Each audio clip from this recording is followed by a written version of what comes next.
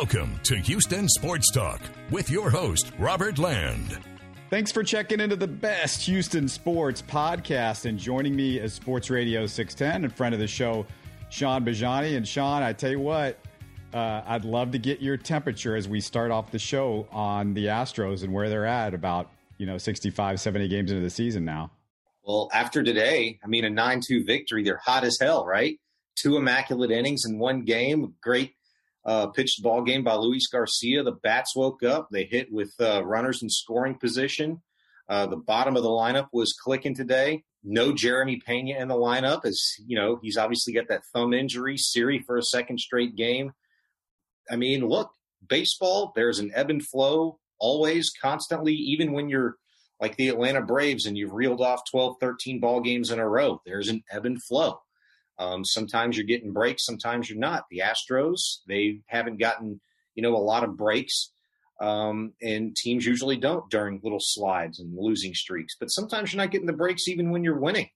The other team's just not getting the breaks. This is a talented team. I'm not ever worried about this squad. They're not even to the halfway point. They're just beyond the quarter pole. It's a fun baseball team again. And we've said that now for a good 5-6 years running. And it can't get much better than that if you love baseball and you're in the city of Houston. You said ebb and flow and the ebb and flow of the season, but there's been not a ton of flow to the offense. And that's what I wanted to really get into you about. And I want to know, how do you fix the Astros lineup? And what I mean is the Astros love Maldonado's game manager ability too much to get rid of him. Center field's an option with Jake Myers now on the 60-day IL. Or do you go after a first base option with Yuli's struggles? Because first base, sometimes one of the easiest positions to find if you're looking to maybe deal for somebody. But, Yuli is Yuli. So I don't know what you do there. Yuli's Yuli. In the last couple of days, really, he seemed to have put together some really good at-bats and has shown the production at the plate.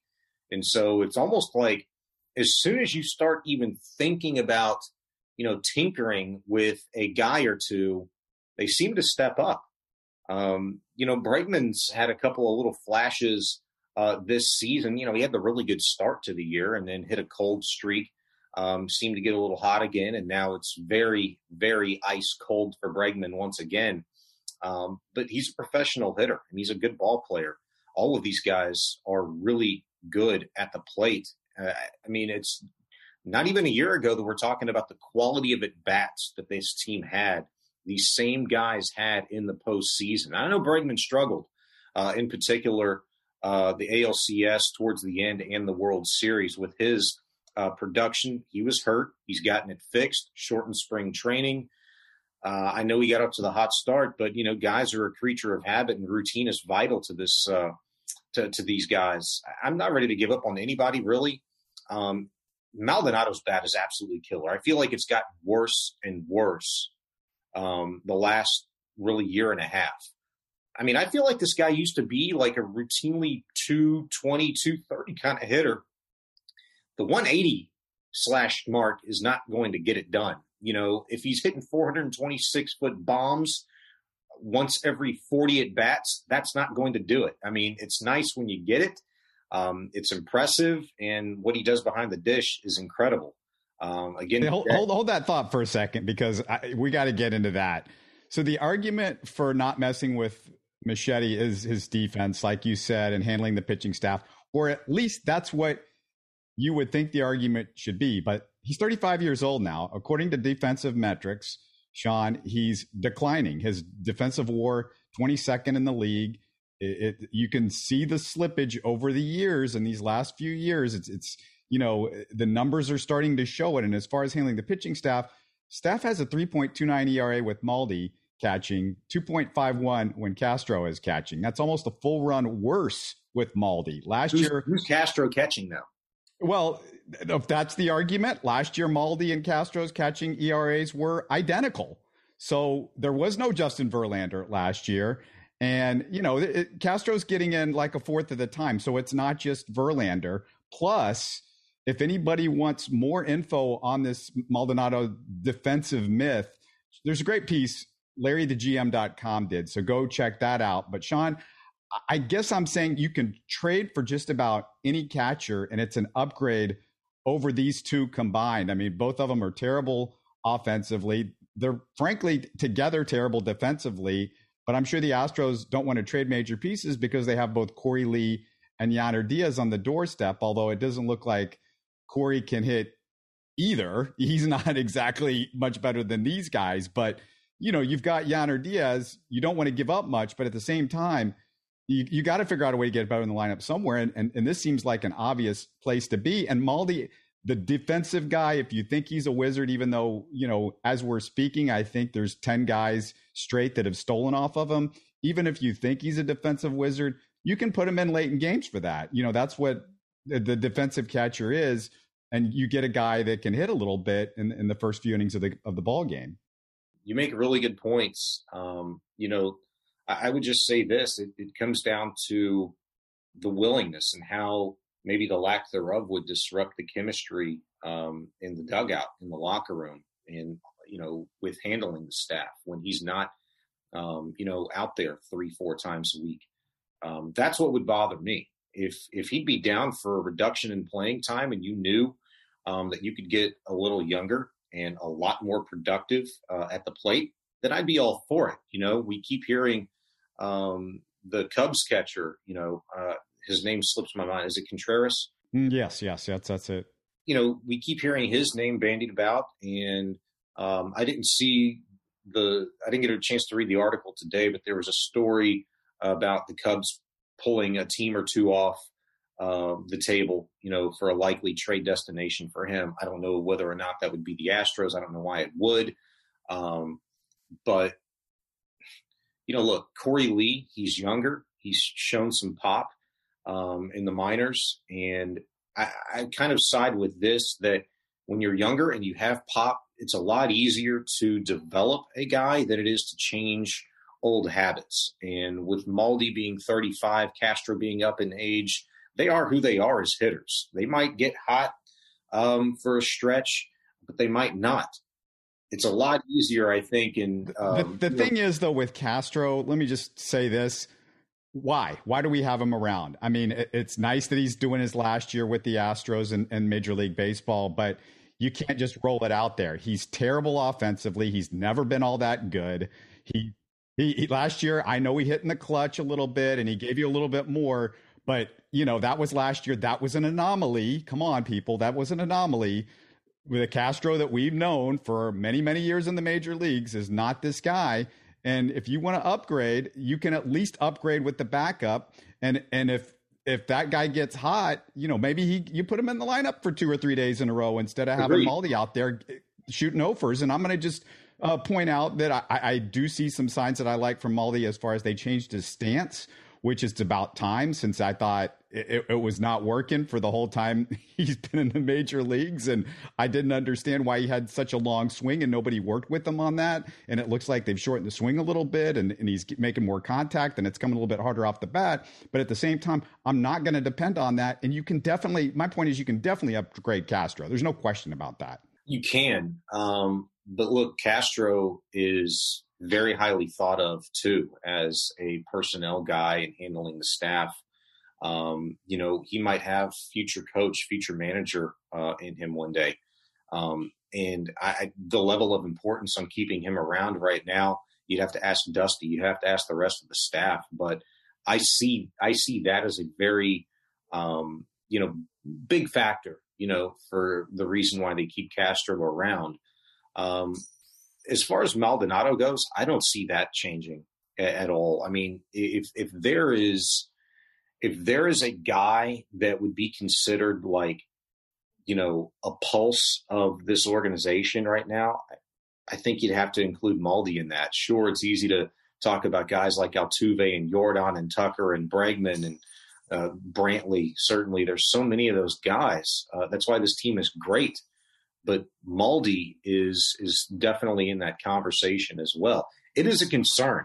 And I'll just say this, Robert, I think, the way that we talk about pitching in particular and really hitting, I guess really baseball in general, this sport has become so specific and specialized in positions and the demands that are placed upon each position.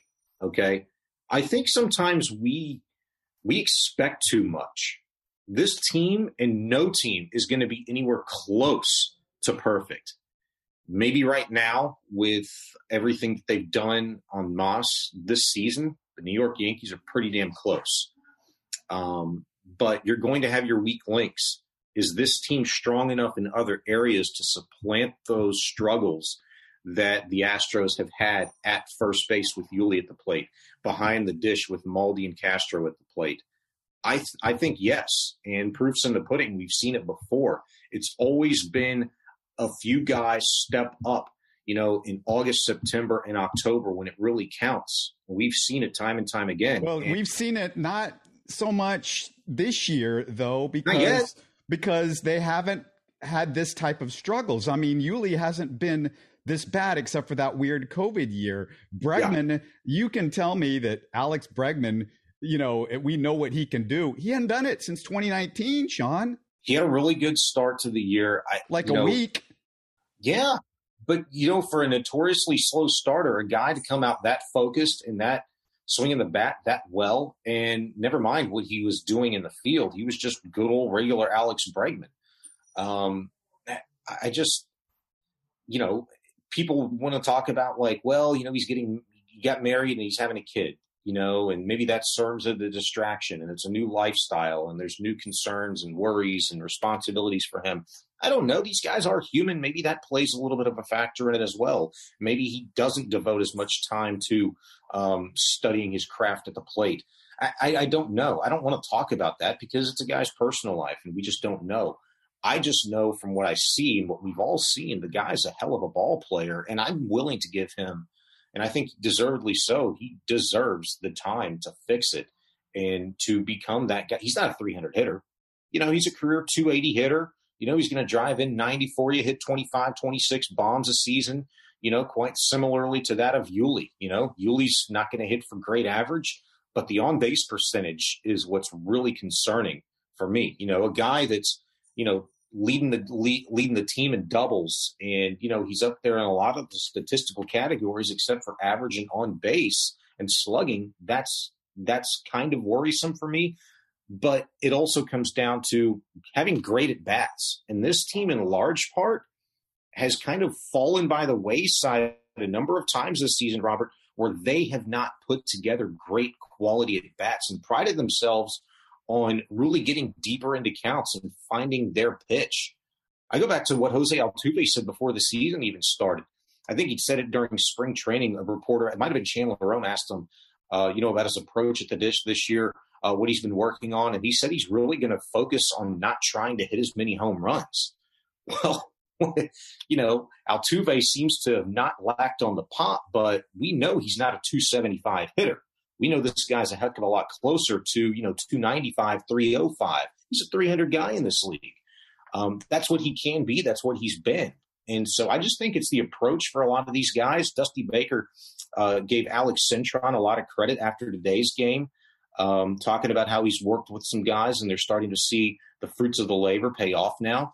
I think, you need to give it another 20, 30 ball games, really the rest of the season with this talented group. And you're going to see these kinds of ebbs and flows. Yeah, I wish I could say what you think about Alex Bregman, but the fact that I haven't seen that guy in 3 years is starting to really bother me. And this is not a 2-week sample size, a month sample size. This is nearly half a season sample size this year. Not to mention, we know the injuries last year, but we really didn't. We never saw a stretch, even when, maybe he was healthy early in the year or something like that. We just didn't see that stretch at all last year, obviously. He was terrible in the COVID season. I mean, he wasn't that good that year either. I mean, you got to go back to that 2019 season where he was really good. And, 5 extra base hits and no home runs in the last month. That's what you've gotten from Alex Bregman out of the 3 spot. And Sean, I got to speak to Dusty's obsession with leaving Bregman in the 3 hole and his hatred and putting 2 lefties or 2 righties or whatever back to back. Remember that he expressed concern into that post game about consistently going with Tucker and Jordan back to back, even though the numbers explode this argument. I don't get it. Just look like if I can look at Baseball Reference, Dusty, you can look at Baseball Reference. The real story for his career, not just this year, Yordan, his OPS versus lefties is 921. It's better against righties, but that's Hall of Fame numbers, 921. Who else in your lineup is going to give you that anyway? Who cares? That's a Hall of Fame player right there. And for Kyle Tucker's career, his OPS is actually higher against lefties by 1 point when I checked prior to Wednesday's game. So it makes zero sense why Tucker and Yordan aren't batting third and fourth in the lineup. And you can even argue that Yordan, and Sean, you could make this argument that he could be batting third in the lineup because he's your best hitter. Yeah, the statistics it's inarguable. Look at the numbers and they tell a story. I'll say this though, just trying to be objective, because I think we're all, looking at the numbers and wondering why Dusty's not doing this, not doing that. Why don't he tinker with this, move some guys up and down in the lineup? Why wouldn't you do that, especially at this stage of the season? Look, you've seemingly taken full control of the AL West, and if there's an ever opportune time to do something like this, now would be the time. Or why hasn't Bregman asked Dusty to move him down in the lineup the same way we saw Altuve do it a couple of years ago when he was struggling? We asked the same question last postseason, when Bregman was struggling, and we didn't get a reasonable or logical solution to that. I don't even think we got any explanation for that.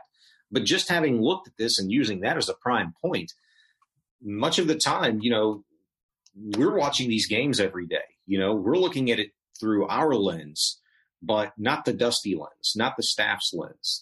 He's looking at a guy maybe that's grinding every single day, and, whether that tugs at the heartstrings or not, he's going to give a guy like a professional opportunity to fix it. I think that happens. I think that's real. It's not the same for us. Like, we just want results and we want everything to be fixed. Well, you can't wait. He couldn't wait in the World Series to do it because it's the World Series. He couldn't even do it then. Why would I expect him to do it in the regular season? He's going to ride or die with the guy. And it for his whole career, Justy, it's worked out. When it's long-term regular season, your guys trust you or whatever. But at some point, that's been Dusty's big fault. Sometimes he might stick with somebody too long because Dusty trusts the guy too much. And you wonder why he hadn't won a World Series with all of his playoff appearances and all the wins and everything like that. Sometimes it comes down to that. Sometimes you just got to go, hey, at some point, I love my guy. We're buds. I'm trying to love everybody in the clubhouse and make a point. But you got to pull it sometimes. You got to pull the ripcord on this. It's for the team, winning for the team. And I just don't get the Bregman love and why you stick him in the third spot. Frankly, he's at best the sixth best hitter in this lineup, maybe the seventh best hitter at this point. I mean, it's not even a question really when you look at the numbers. Yeah, I'd like to go back and look and see, where maybe not particularly with Dusty, but even when AJ was here, what they've done with Bregman, to kind of get him going, different spots in the lineup that he's hit. Maybe that's useful. Maybe it's not useful just given the production, that Yordan's now having in this lineup on a routine basis. Because the lineup is certainly a lot different now than it was, 3-4 years ago even. But it's certainly worth a look. I mean, I don't disagree with you there. I'm just kind of offering a little perspective as to why maybe some of these changes haven't taken place. If it's me, I'm looking at it just how I broke it down. You've got control of the AL West right now. You're playing some pretty good baseball. Pitching is overperforming. And look, we've got to figure out what's going to work.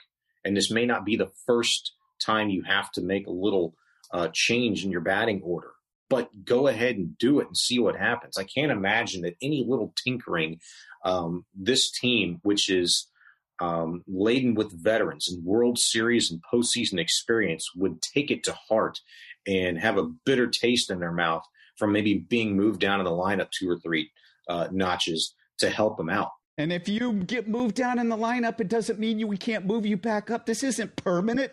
Exactly. But you know how it goes. I mean, there's always a reason.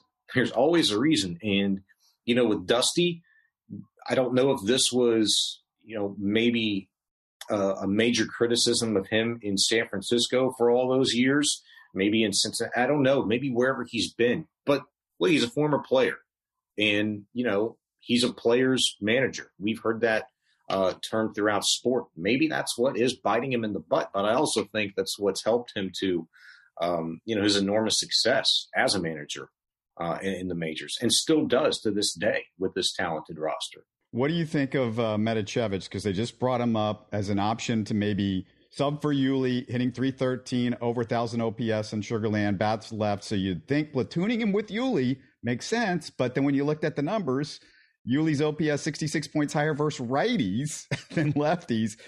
I think you got to play him, though, over Yuli quite a bit and use this as a trial period before the trade deadline, because, we could say we know what Yuli is, but he's also 38 years old, and we know, Father Time's undefeated.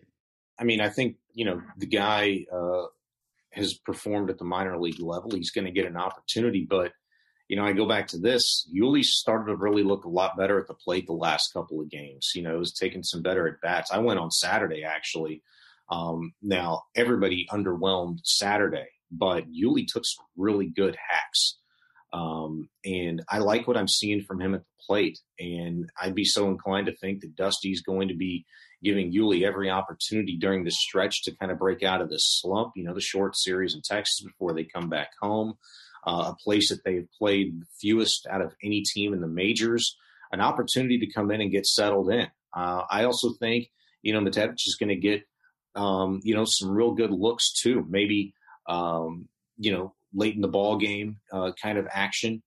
And I wouldn't even be surprised if he gets a start, when they come back home, just to kind of get him settled in and to see what the guy can do in a day's routine, if you will. I think this is a great time to do it. You mentioned the trade deadline. I don't know if that has, great impact for Dusty or Click for, those positions in particular. But I think they're just trying to find guys right now that can be productive later in the season, but also give guys a spell. If they need to work some kinks out, then we have to have guys step up at this point in time. And Siri's been a guy that could do that. Aledmus Diaz has been a guy that could do that. Let's see if Metichevich is going to be another guy that can give the Astros a little bit of breathing room to help some guys work some kinks out. I'm going to give you Hunter Brown's numbers in Sugar Land at the moment. Speaking of guys that might be able to help you as the season moves along. Yeah. 12 games, 52 innings, 2.25 ERA, 1.154 WHIP, 73 strikeouts, 25 walks. The stuff is just crazy. If you've seen the videos of Hunter Brown, should they bring him up as a reliever? And I say reliever because you risk serious injury if he's immediately jumping into a big league season with the playoffs too. So, that's what he would be for you if you want to have his help in the offseason. He would be a reliever, and there's obviously spots in the bullpen that you could upgrade. We know that to be fact. Yeah. The guy's numbers are sexy as hell, man. Like, we've heard his name for quite a while now, and he's done nothing but prove himself. He deserves an opportunity. Whether the Astros do it or not, the more and more I look at the situation, it's hard for me to get a pulse. Like, I think I know the answer similarly to, what we're talking about with Dusty and Bregman and Yuli and Maldonado and, why are these guys still in there? I think Dusty's going to continue to give these guys opportunities to work themselves out. I wouldn't be surprised. I would be shocked, in fact. I would be shocked if Hunter Brown wasn't called up, in September. When rosters do expand. Beyond that, like, if he's called up before, I think it comes down to injury, and they just can't afford to waste this guy his talent in the year 2022 in the minor leagues. You're going to have to give him a cup of coffee in the bigs and see if he can produce for you. And look, at the end of the day, if the guy keeps putting up those numbers and shows that he's big league ready, there's only so much a big league team can do at some point. You're going to have to bring him up. So I think it absolutely happens. There's no question about that. It's just when. Yeah, and I've said it before, but just to leave the note for anybody that hasn't seen me or watched the podcast or listened to us before. And Oli Paredes, his numbers are looking pretty good in Sugar Land this year.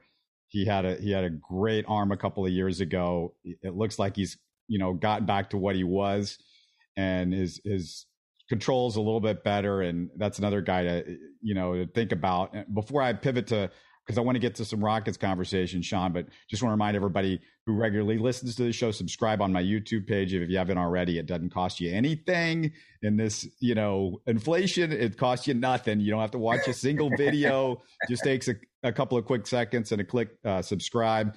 It's a super easy way to support the show. And if you already subscribed, really want to thank you. And Sean, let's get to the Rockets, because what do you think of likely future Rocket Paolo Banchero? That's going to likely be the guy in 8 days, unless there's a shocking revelation that I'm not expecting in the next week or so. Everything that I've read from, Sports Illustrated guys, all the national publications, really, they've got this guy, Pablo, going to the Rockets. And, well, you're going to have to learn his name. It's Paolo, not Pablo. Don't get that messed up. Man, I'm thinking of Pablo Prigioni, maybe. Oh, no, don't think of him. That was my guy. Paolo. Boy, he's got a sexy name, too, talking about the freaking numbers, for Astros prospects. But everybody I've looked at, and I've got it pulled up here, I mean, it's just crazy. It's across the board. And I feel like this guy almost came out of nowhere, because I don't feel like it was that long ago. And I talked to my brother, Ali Khan, who's does Rocket Insider on Twitter and a fantastic job writing for The Athletic. I mean, he's been, I think, everywhere else but Paolo Banchero. I don't know his thoughts on this, but I've looked at his highlight reel. You told me we were going to talk about this a couple of days ago, and I was looking at it last night, and I mean, I'm blown away. I love the guy's skill set. He looks incredibly talented. Looks like he might seamlessly fit in with his game with this Rockets. However, I think we probably all are, a little skeptical about the direction of this team right now, what's going to happen with Christian Wood. And I think there's a lot of players on this team, who's really going to be a part of this. But, this guy looks like an incredible talent. And in the NBA this day and age, with the way that the game has, I think, changed just over the last 10, 15, 20 years, boy, right time, right place, right organization. Does this Rockets team have the right staff to continue to develop him and grow him within this roster? Are they ready to take the next step? I think that's a huge question when you're talking about a guy like Paolo, because, as talented as he looks to me, all of these guys in the first round outside of your top 5 picks, are very, very raw, and they could go either way. I hear a lot about Chet Holmgren, and I look at that guy and I'm just not buying it, man. I'm just not buying it at the next level. It's a hard pass for me for him. Paolo is pretty dang close, but I'm not going to say it is lock him up and throw away the key type of situation. Do the Rockets have the staff put in place and the talent on this team to help him grow his game? Well, I don't know if you know, but at the moment, they don't have a staff outside of Stephen Silas and John Lucas, because they got rid of a bunch of the assistant coaches. So, yeah, that's going to be a question mark. But you just got to get the talent. And if the staff is wrong, that's an easy replacement. But you don't get a chance to get these top 3 picks that often.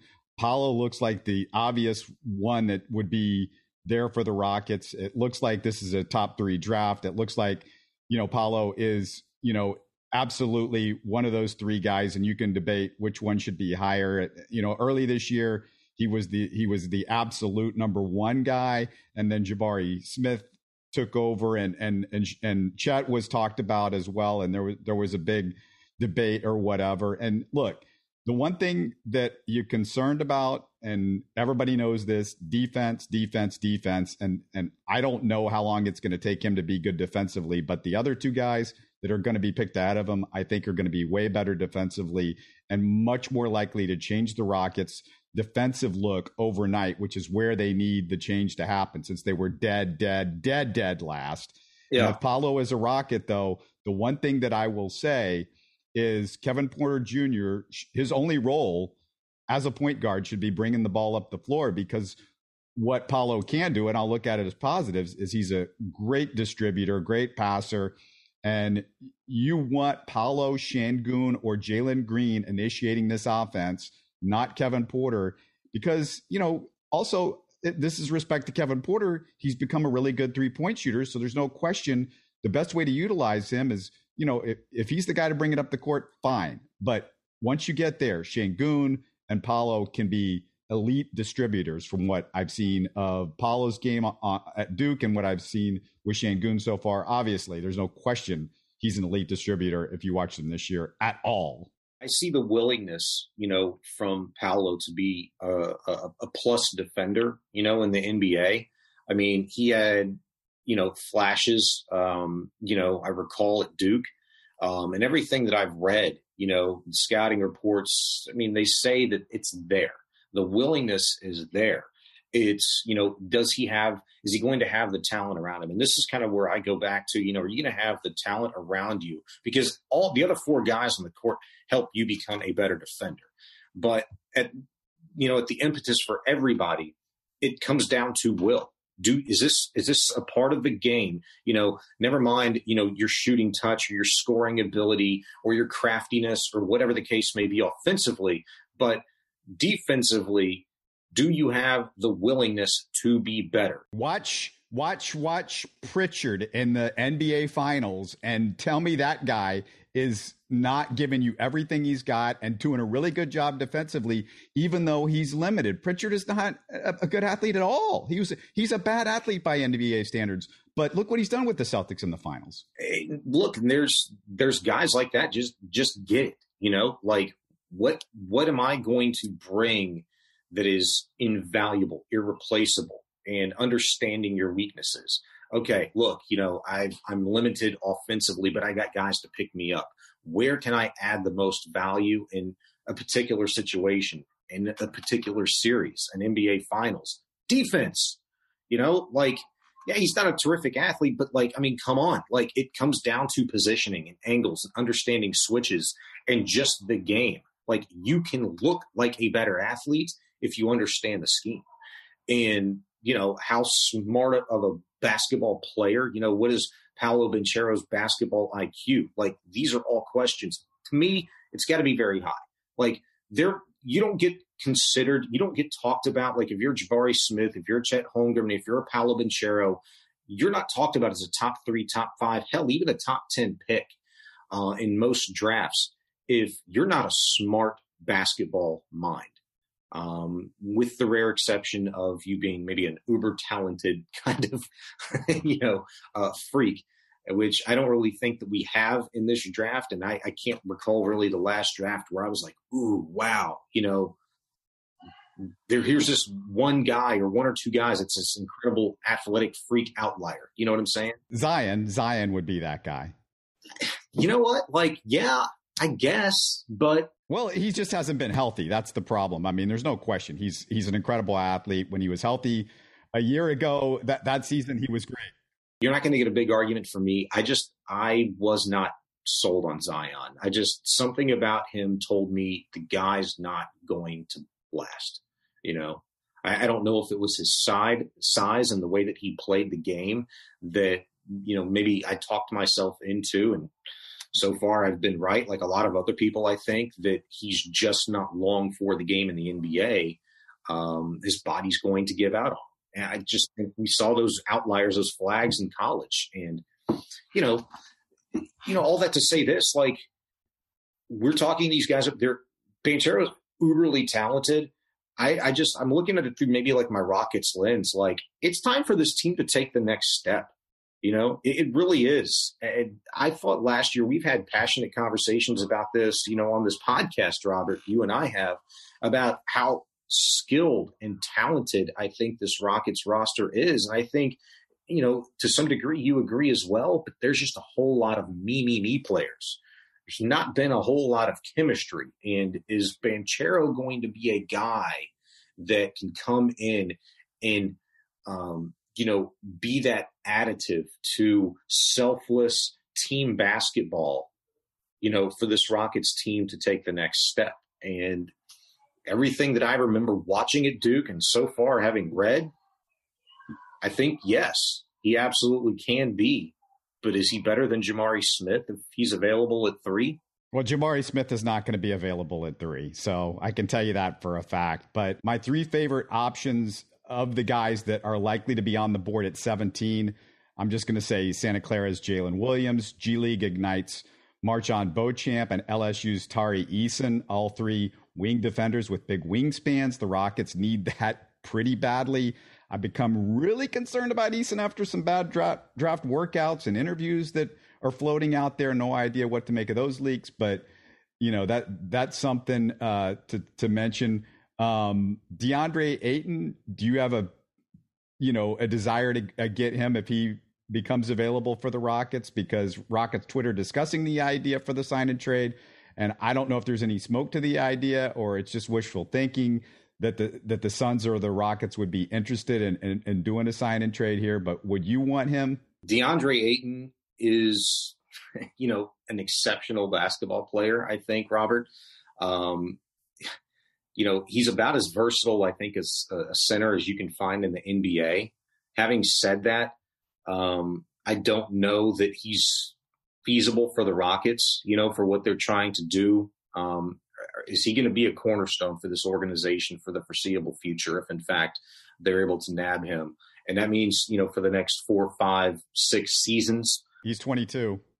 Is he who he is by now? Is there room for growth? I think that's a concern for me. Hell of a basketball player in Phoenix. He had a Hall of Fame point guard running the show for him, and Chris Paul. He rebounds well, solid defender. I guess my biggest concern for him is offensively, outside of being a lob guy, he's got like a little jump hook through the lane. And I just don't know if his game offensively is going to, I think, develop to the next level. Like Clint Capella, was a guy who got a lot of that criticism, but, he just kind of fit for what the Rockets needed from him and wanted in that system with James Harden running the show. DeAndre Ayton, it's so hard for me to say right now because I know what he's going to cost you. I know he's young, but I don't know if that is worth it for this guy. How many other guys out there for what the Rockets are looking for from that big man position could give you something similar for much less money? And you could utilize that on, a dynamic wing player or another point guard, down the road. I just don't see him as a Houston Rocket. So, it's a hard pass for me, I think.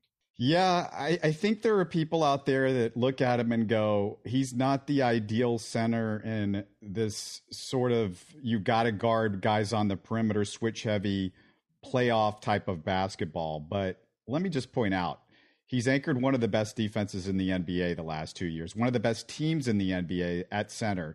Not only is he a really good defensive center, and yeah, he's not great for guarding perimeter guards, but it's tough to find that guy that can guard the big guy and guard the perimeter guy, and he can definitely guard big men.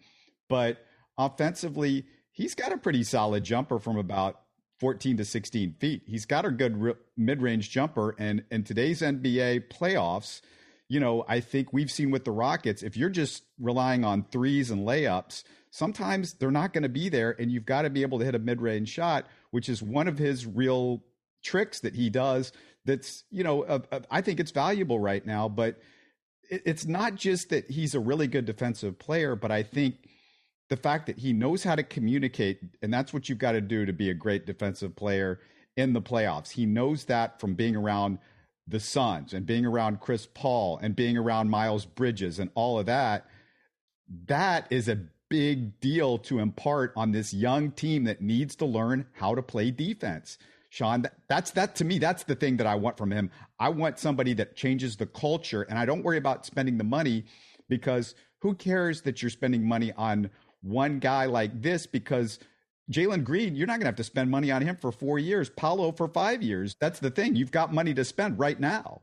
Is it the right guy? And I'd have to go back and look. I mean, I'm kind of going just off of what I've seen from him, the last few years. And I got to look at, and I trust you, but I got to look and see what kind of mid-range, game he has and how reliable, he is in terms of, being just 22 years old.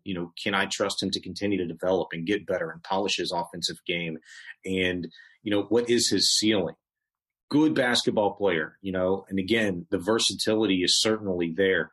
Is it going to fit for what the Rockets want and need out of that spot right now? And the money is an issue for me because, you don't mind spending it, and it's not ours to spend. But if you're going to spend near max money on a guy, is that the guy you want to spend it on? I don't know. I feel like you could do better. Maybe not that particular position, but for what the Rockets would be looking to potentially give up in terms of dollars and cents and a direction of this organization, which I still feel like is very foggy at this point in time. I don't know. I like him. I just don't know if he's a Rocket. One thing that I will say is you can say different positions, but it matters to have a defensive big. If you want to win a championship, and this guy's 22 years old, and you look at the Celtics that are in the finals, and Robert Williams has been their best plus minus guy. He's a fantastic big. He's the reason that they're there. That was the game changer for the Celtics this year defensively. As far as the Golden State Warriors, you've got Draymond Green in the middle. You've got Kevon Looney, who's been the most underrated guy in the entire playoffs, as their center. And it's not like Kevon Looney, you don't think of DeAndre Ayton as this great shot blocker and rim protector, but he's great around the basket, and he's great at causing guys to, re-angle their shots. But Kevon Looney's not one of those guys either, but he's just to have that guy in the middle that's a great defensive player is a big deal. And it's not often where some guy like that is out there that maybe you can grab. Now, I don't know. I'm not paying him max money, but if you're telling me maybe we could get him for $30 million a year or something like that on a 4 or 5 year deal, I could see totally being in on that, depending on what other, what all the Phoenix wants back for him. And Phoenix is not really in position at this time to ask for much back from him, Sean, because guess what? He's a free agent. And, they could have extended him. They weren't interested because they weren't interested in paying the money for somebody like him, or they weren't interested in going over the luxury tax because Sarver's cheap. But I just think, if he's interested in the Rockets and there's mutual interest, I would not be sad if they did this. Let me put it that way. Yeah, I wouldn't be sad either. I just want it to be the right move. I've grown maybe just as impatient as, everybody else with the demise of this organization and its struggle to get back up to, where they belong, at least at this point in time, from what you would expect, just a level of respectability. And, can he be a major part of that? Maybe so. You mentioned a very important word, and you and I have talked about it before, culture, being a culture fit, being a guy that is going to, be a player, win at all cost. The Chris Paul pedigree, that, he might bring, having played with him, on the court. I think that can be invaluable. I won't kick him out of bed, and I would love to, put my doubts aside and just ride with you on this one.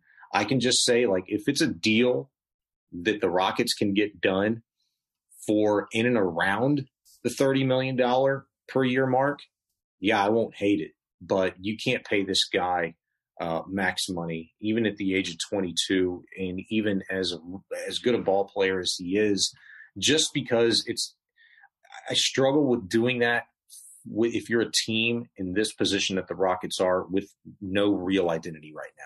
The thing about the max money is I don't know who's giving that to him. I haven't heard anybody being rumored to want to give him max money. Somebody's got to want to give him. They can say we want max money, but if they don't have anybody out there asking for that, now again, I don't know if he would want to go from one of the best teams in the NBA to the worst team in the NBA the last couple of years. But he might look at the situation as, hey, I can grow with these guys. Yep. I like Houston. Houston's got this great big man tradition that I can jump into with Olajuwon and Yao and Moses and all those guys.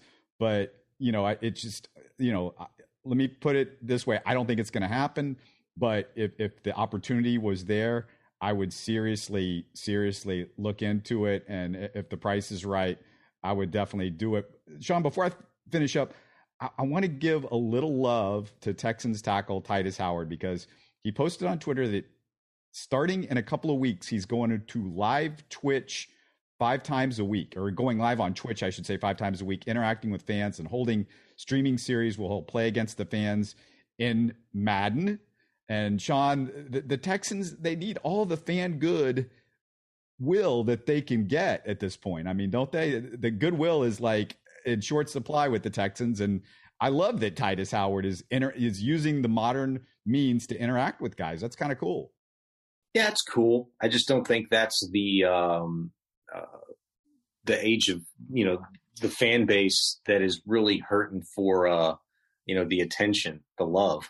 I think the fan base that has grown frustrated are the 30, 40, 50 somethings, out there that have been through the trials and tribulations of this organization for the last 22 years since its inception. And that, have seen and smelt and maybe even almost tasted this organization taking the next step. Yeah, that's a good point. It's a good point. Look, I'm not going to kick a guy, for trying.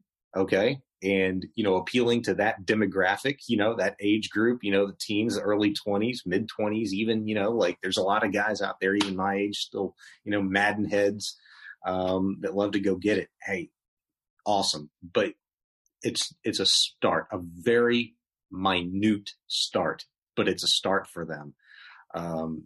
This organization just has to simply, and I say simply, just fundamentally come across as a competent,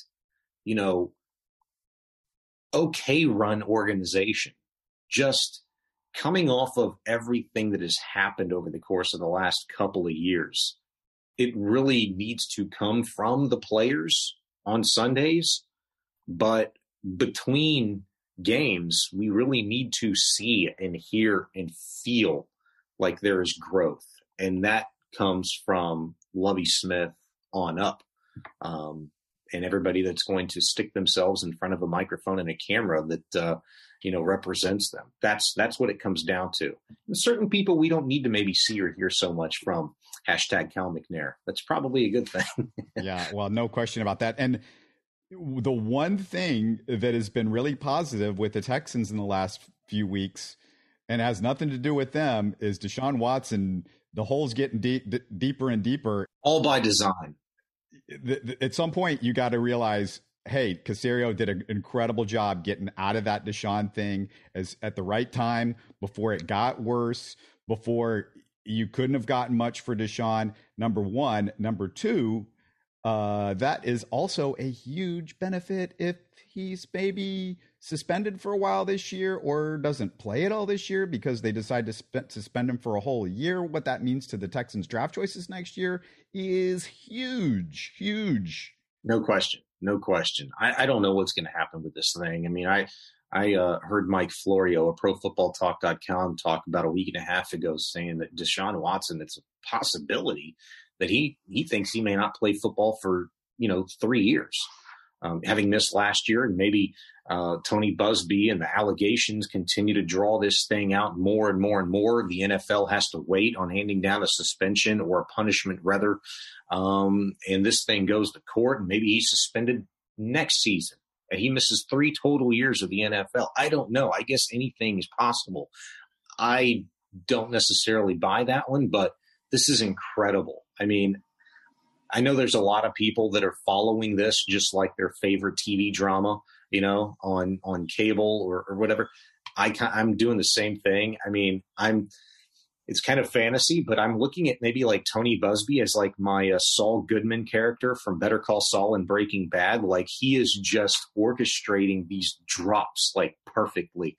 Just when you think this is the week that the NFL has it all and they're going to levy a punishment, bam, here's another 2 lawsuits. Bam, here's an interview from the Harris County detective that conducted the interview and investigation of Deshaun, and here's what she's got to say.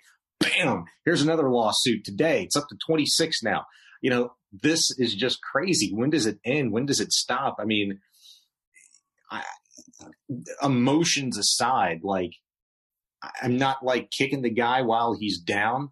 I just can't wait to see what happens next. And whatever his future means for the Texans, you know, draft status wise, look, the Texans are the Texans now.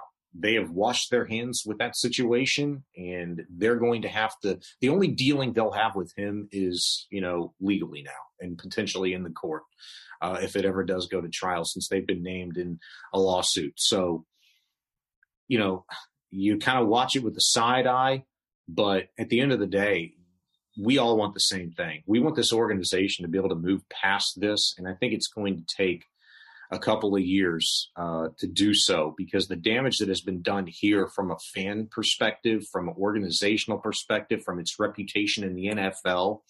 And it's not just been Cal. It's not just been the Caserio debacle and having, you know, trying to nab him from New England 3 years ago to Bill O'Brien. It's all of that.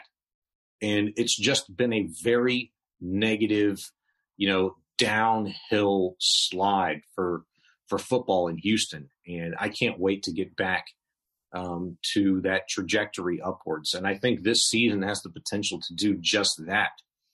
In terms of wins and losses, I don't know. You're going to see 4 more, 5 more. You're going to see 3. I don't know. I think it's just going to be a hell of a lot more competitive and real football being played. I'm cautiously optimistic about Davis Mills. I'm cautiously optimistic about this draft. A couple of guys in the draft wasn't super enthused about from what I heard about them, but for the most part, the guys in the draft, I'm very excited about. We've had some people talking about some of the draft picks on the podcast. They've got me excited about them. So we'll see. But you know, with the Texans, cautiously optimistic, and the Rockets, you know, it's going to be fun to see what happens in a week and what they do with that second pick in the draft. And you know, I'm doubting still all these, you know, the versions that maybe it's, you know, Chet ends up at 3 or whatever. Look, Jabari is going to be gone. I can promise you that, but there is a chance that Chet could be there at 3. So, and I wouldn't be disappointed with that, because there's some stuff about him that I really love, but you know, it's the fun part to me, I think, is really going to be what they do with that other pick. If they decide to trade up, if they decide to trade out, if some of the other players on the Rockets, I would love to see, you know, maybe they move along during the draft. That some of the veterans on the roster wouldn't disappoint me at all. But yeah, I can't wait. I can't wait to see what they do. And I always like to have fun with these sorts of things, like, you know, the 17th pick in the NBA draft. Like, who are the really good just really good players to be taken 17th overall in NBA draft history? Like, you have to go all the way back, I think, about 13, 14 years to when Drew Holiday was taken in 2008, 2009, whatever it was. I mean, it's pretty smart. But in the 2000s, like, there were some really good players taken at 17th overall in the draft. I mean, I mentioned, let's see if I can pull it up. Drew Holiday, Roy Hibbert, Amon Shumpert, Tyler Zeller, Dennis Schroeder. Yeah, and that's it. Maybe Dante DiVincenzo. Like, he's probably been the best player to come out of the 17th overall pick in the last 5 years, and that's not saying a whole lot. Still young, still developing, but I say that just to temper your expectations and maybe a level of importance on what comes out of the 17th pick for the Rockets, unless they move up, of course. Yeah, I would love to see them move up. Great to have you with us. I know you're going to be making some appearances a lot over the next month or so on Sports Radio 610. Back in the saddle, baby. Yeah, that's going to be awesome. I'm looking forward to it. Hopefully you call in and give me some help. Oh, yeah, would love to do that. And can't thank you enough for doing this and staying a little bit longer than I think we planned. But just so much good stuff to talk about. Really, thanks a bunch for doing it. Thanks, Robert. Appreciate you. You're listening to Houston Sports Talk. Don't forget to follow Houston Sports Talk on Facebook and Twitter. Subscribe to us on iTunes, Spotify, the Google Podcast app, or the Stitcher app. You can support us by giving us a 5-star review on iTunes or by telling your friends about us. Spread the word, everybody. Thanks for listening.